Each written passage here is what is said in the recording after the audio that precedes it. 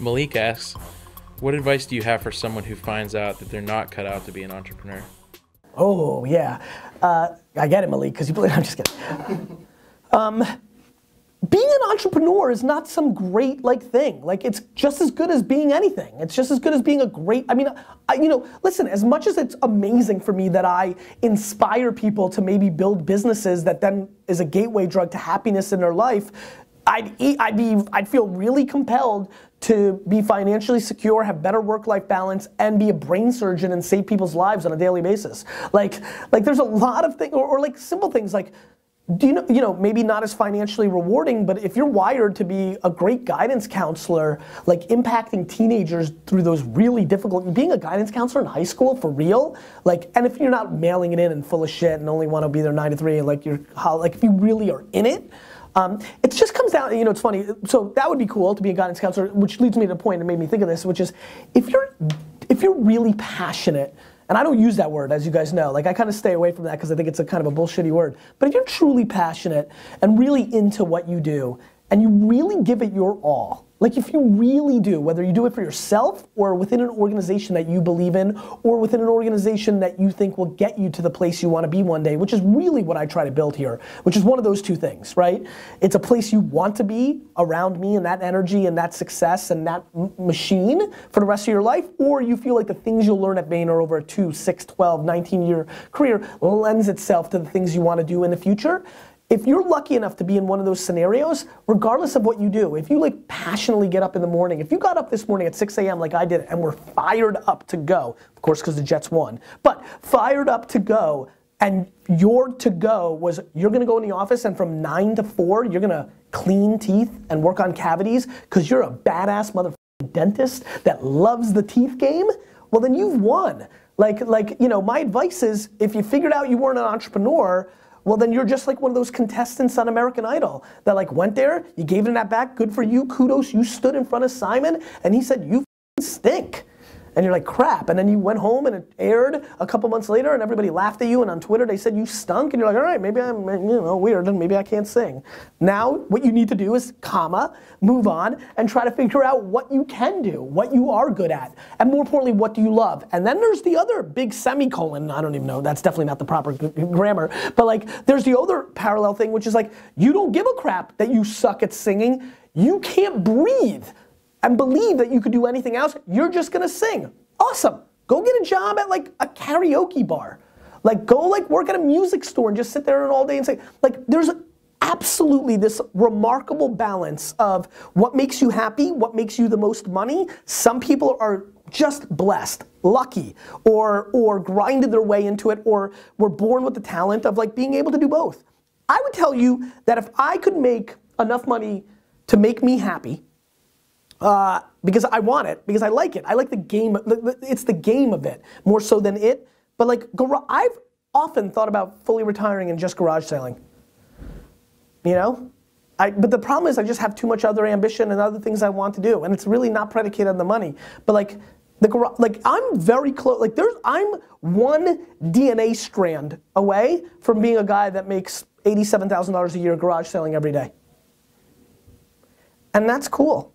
And like, I have so many friends and relatives that are rip crap happy that tried to be entrepreneurs, failed, just like I would fail to be a professional hockey player or a singer, and have gone on to massively happy, like, it's just about being happy. And so my advice for an entrepreneur would be, you know, dust it off, be like, all right, that's not me, even though it's a hot thing to be right now, and let me go figure out what I can do that is. To me, the magic is, what's the thing that you can do the best, that you like the most? What's that cross section? And that's a great place to be, right? It may not be perfect. You might not be like Kobe, who loves playing, like you could see in his face, loves playing basketball more than breathing, and happen to be phenomenal at it, which is why you become Kobe. Like there's a reason there's Kobe.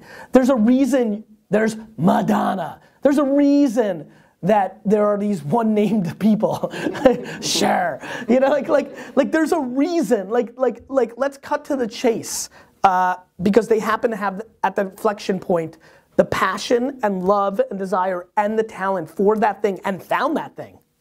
which is a whole nother category of things, to be successful. I feel like I've had that.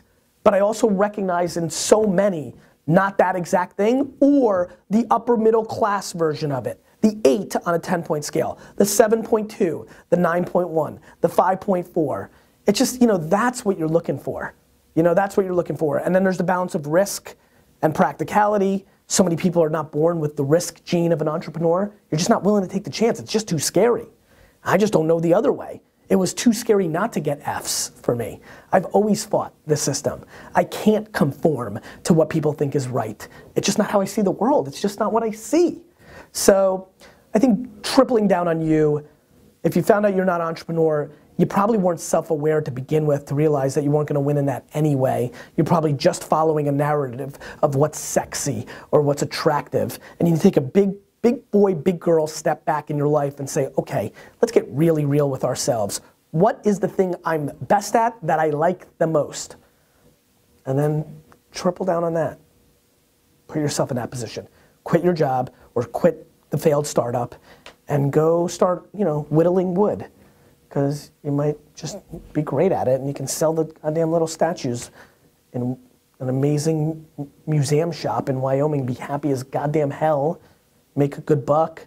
You're one Instagram photo away from somebody saying, look how amazing this is. Now you're the wood whittlinger for the celebrities. And this is real.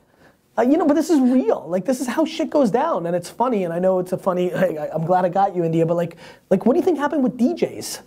They just loved it so much, and so they made $500 on the side at parties. DJ AM, I watched Docu, and then he became the one that did it for Madonna's parties, and then he got paid $1 million to be the DJ in residence in Vegas. Funny things happen when you triple down on your strengths. A lot of times the world comes to you. A lot of times the world comes to you. It may not seem like you can make them. Too many people are like, I'm awesome at this and I love this, but it doesn't make a lot of money. Ugh, I hate that because that is the place to go because all of a sudden the world comes to you. 1979, I'm a great chef and I love cooking more than life, but I'm not gonna be a chef because it only pays $50,000 at this restaurant and I'm the help.